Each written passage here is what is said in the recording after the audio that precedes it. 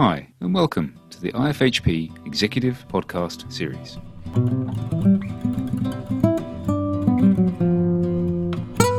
I'm Chris Watney, CEO of the International Federation of Health Plans. In this series of podcasts, we're talking to senior executives in some of the world's leading health insurance businesses. We want to find out what are the big issues they're dealing with right now, how they're going about doing that, and what's coming down the track. And we also want to find out what makes them tick as leaders. In today's podcast, I'm with Dr. Mike Cropp, President and CEO of Independent Health, a not-for-profit health plan headquartered in Buffalo, New York. Dr. Cropp, welcome. Good morning, Chris. For anyone not familiar with Independent Health, I wonder if you could give us a 30-second overview of your business. We're, as you said, not-for-profit IPA network model health plan in Buffalo. We just turned 40 years old, and we're about 330,000 members at this point. 20% of our membership is Medicare Advantage. About 20% of our membership is Medicaid. And then the rest of our membership is commercial, and it's split relatively evenly between self-funded and fully insured. Well, look, I guess we have to start with what's top of everyone's mind right now, and that is how has Independent Health responded to the current COVID crisis, and what are you doing specifically to keep your business healthy? You know, in many ways, living in Buffalo is a blessing, and some people would say it's a curse. But a year ago, February, we had a snowstorm that kind of caught us a little bit off guard, and we didn't have our work-from-home capabilities as fully developed as we needed to. So we quickly invested in that and then did some testing over the course of the year so that when it became apparent that we were going to go into this shelter-in-place mode, we quickly flipped the switch and had full capacity. So we didn't miss a beat in terms of our operations when we went there on March the 16th. Yeah. And, you know, very early on, we said what we have to do is we've got to protect our associates, and then we've got to protect our members, and then protect our provider partners. Right. So with our associates, we went to work from home with these capabilities. And, you know, more than just having the technological capacity to do this, we very early on decided that this idea of social distancing was not quite right, and we wanted to twist it a little bit to distant socializing. And so we made some significant and deliberate investments in keeping people connected through their departments and through other initiatives, lots of fun things and other constructive things to just get people to think very deliberately about how to stay connected to each other, to their loved ones, and to others that were important in their lives. I've been amazed at how well the team has rallied around that concept and the wonderful ideas that have come out of that. Protecting our members, making sure that early on, before any government mandates came down, waiving co-pays, treatment of COVID-related conditions. And so that went into effect very early on. And then in the first week, what we noticed with our primary care providers is that we'd had a payment model that was a blended payment, value-based payment model, working very well, but it was a blend of prepayment for certain services that weren't covered in the old fee-for-service world, but significant fee-for-service component to reward physicians for doing the right kind of services that make a difference in the health of our members. Those visits just evaporated, and these primary care physicians, their cash flow just dried right up. So we quickly converted to pay our primary care physicians what they were getting in cash pre-COVID to keep them moving. Oh, really? Were you prepaying then? Or Yeah, we prepaid. Yeah. We prepaid the equivalent of what they were netting on a monthly basis pre-COVID. And so that was obviously well received, by the docs. Sure. We only wish that more payers had done something similar. Yeah. It was really funny. Third week into our new model of operating, we had our board meeting, and one of our newest board members was my former chief medical officer, who had retired a year ago, April. Okay. And he had spent the last 10 to 12 years of his career trying to get providers to adopt more telephonic care. Yeah. And at the board meeting, he said, 12 years of work that I couldn't do in 2 weeks, COVID accomplished. So, but I think we're hearing that all around the world. So did you see some of your providers moving to telehealth and those kind of platforms? Extraordinarily. Yeah. It was telehealth, video, all of that rapidly adopted and loving it, really loving it. Fantastic. Do you think, how much of that do you think will last post the COVID crisis? Well, I think quite a bit will last. I think that, one of the things that we're working on right now is we have a technology partner that we've been working with for a couple of years that basically is a platform for managing members with diabetes to help them, get the 24/7 information they need. And they've been able to expand their capabilities to not only help manage patients with diabetes and hypertension, but now we're looking at their capabilities for doing remote monitoring and looking at the remote monitoring of just some basic parameters: pulse oximetry, blood sugar for those who are diabetic, weight, and blood pressure. Yeah. And we think those 5 metrics from relatively simple technology, it's going to help us continue to monitor those people who are at higher risk, who don't want to come out, but still need care. And I think that's going to be a phenomenon that will continue to drive the remote type of care that we have seen picking up over the last few weeks. Yeah. So fabulous. Yep. Hey, I've also been reading about the Community Leaders Response Fund. 20 or so local community leaders have joined forces to pledge their personal financial support in response to COVID-19. And you're personally leading the building of that fund. I think you've raised hundreds of thousands of dollars. Can you tell me what's driving that effort? What are you hoping to achieve? We probably have a higher rate of unemployment here as a result of COVID than exists in the country for a variety of reasons. Buffalo has always been a community that has struggled since the steel industry left, and probably the last of the sort of Rust Belt cities to turn around. And we have been turning around over the last 7 to 8 years, but we're still a very poor community. Yeah. I mean, we're the 3rd or 4th poorest large city in the United States. Right.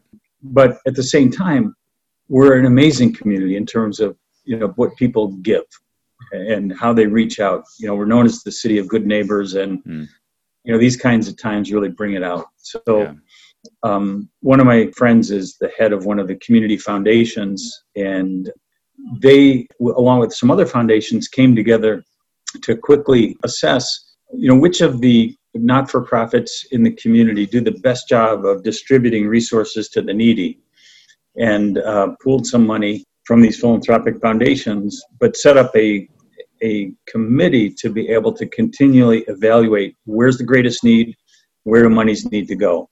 Yeah. So I had a conversation with her, and I said, you know what, those of us who are sitting, more comfortably than others, have a responsibility. Yeah. And so, I want to write a check myself, as a decent starter here, and add to what community effort has already been started.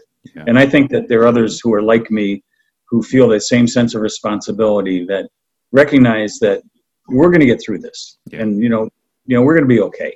But there are a lot of people who are not, and we have a civic responsibility to step up and help. And it's been pretty gratifying and remarkable to see the response. I'm sure that's wonderful leadership. I tip my hat to you. It's fantastic. Stepping away from COVID, maybe for a moment. Mike, what would you define as the biggest challenges facing leaders in our industry at the moment?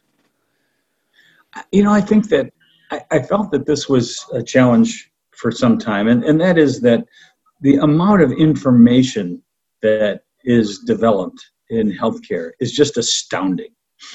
And the ability to kind of take the information and have it make sense for individuals, both providers and for consumers, patients, is absolutely critical. And, I always felt that trust is the capital on which we trade in this industry.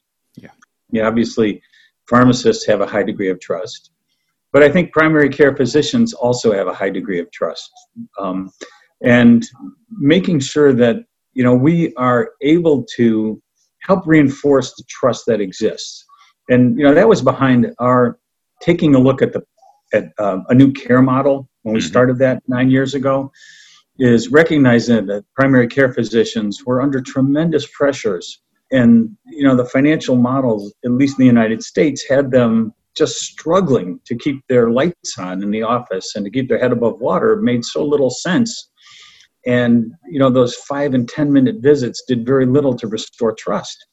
So, we sat down with them to redesign care model and a payment model around that to help them be able to reconnect with their patients. Yeah. And I still think that our ability to be able to build that bond and to support that relationship is absolutely critical. And, I think this COVID epidemic, and not to get overly political, the current administration has really challenged, the environment in terms of who do you trust. And so our ability to kind of focus on that, maintain that real sense of urgency around the primary care physician relationship, and to make sure that as we get information and we build benefit models and we build design, that our efforts align the interests of the member and the interests of the primary care provider as completely as possible. So for me, that trust is capital is the key challenge that we face. I hear a lot of talk about the relationship we have with secondary care. It's interesting to hear you talk about primary care. It's such an important aspect, particularly for the member, right? I mean, for the patient. That's very interesting. You talked about the new care model 9 years ago. You've long been a promoter of the benefits of value-based care. I'm guessing that's the model you're talking about. It's much talked about by other plans around the world, but not everyone's got off to a great start transitioning to that model. Kind of what's the secret? What can you share about what you've done? So the secret, it starts with a mindset.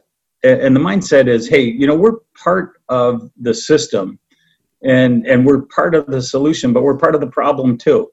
So, let's sit down and bring in some of the other players and have a conversation about what's working and what's not working, and see if we can understand what the root causes are, and be willing to be vulnerable and just kind of start from ground zero and build something up.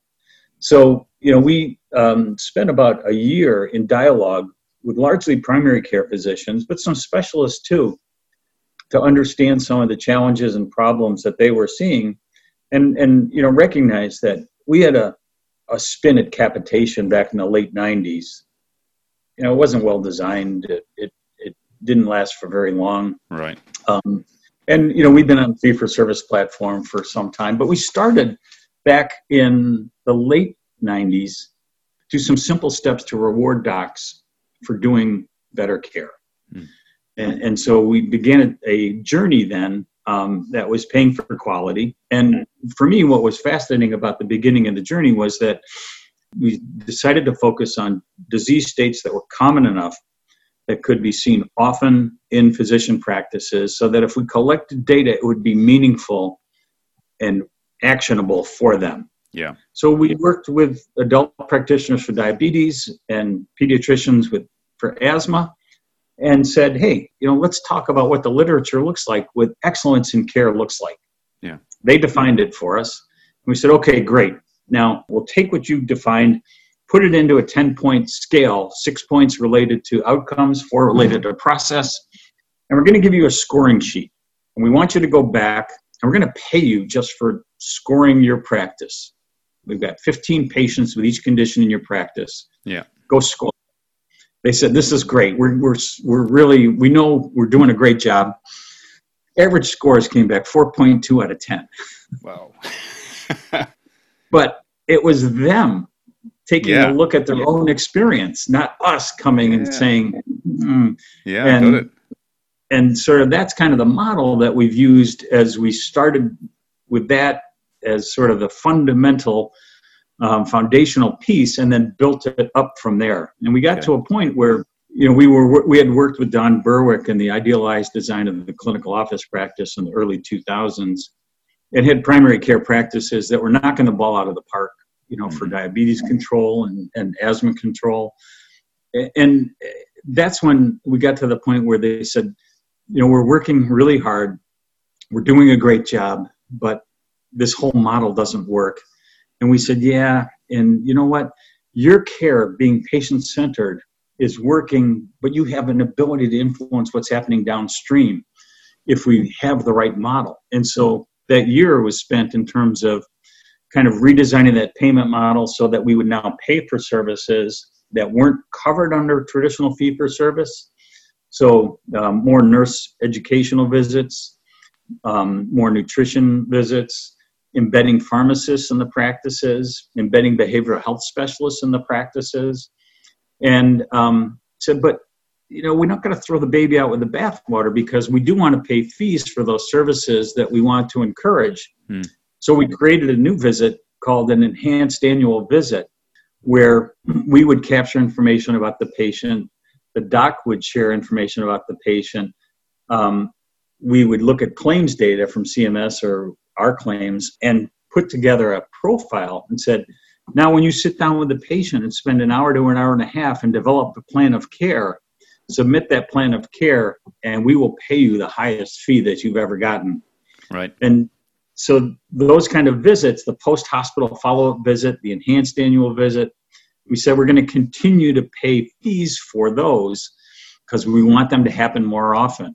Yeah. And then the third component was a case mix adjusted budget for each practice for total cost of care. And we're going to share with you what's happening downstream, so you can actually have better information about how your specialists are treating your patients and foster different conversations between the primaries and the specialists about how that care should be more patient-centered and more coordinated.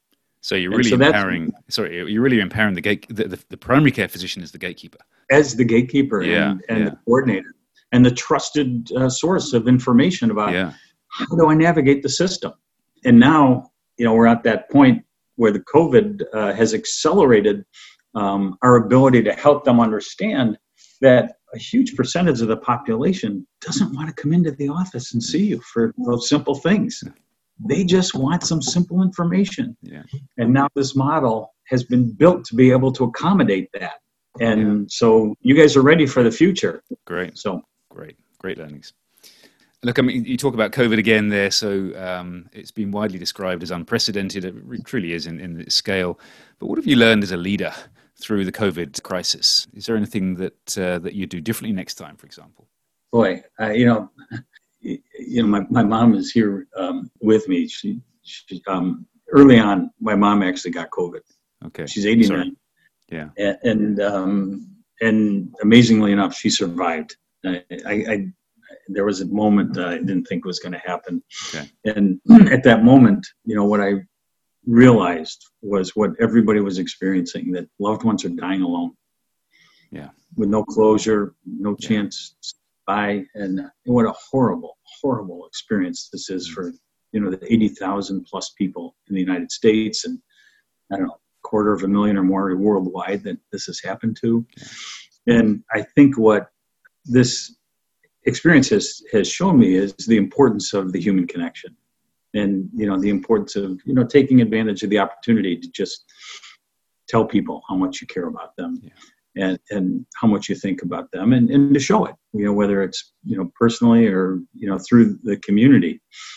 But then I've also been blown away by the creativity and the innovation that's come out. I've got a friend whose son and some of his friends just graduating from college were very good coders, very tech-oriented, created this website called 6 Feet Closer that enables people to nominate frontline folks for a thank you, and then enables people from around the world to just say thank you anonymously. Fantastic. And, to create gratitude. Yeah. And there's, for me, I think about humility, vulnerability, and gratitude are three of the most important attributes that people can demonstrate. And I was just blown away by these young kids and what they did in short order to kind of create this worldwide network to build gratitude. Yeah.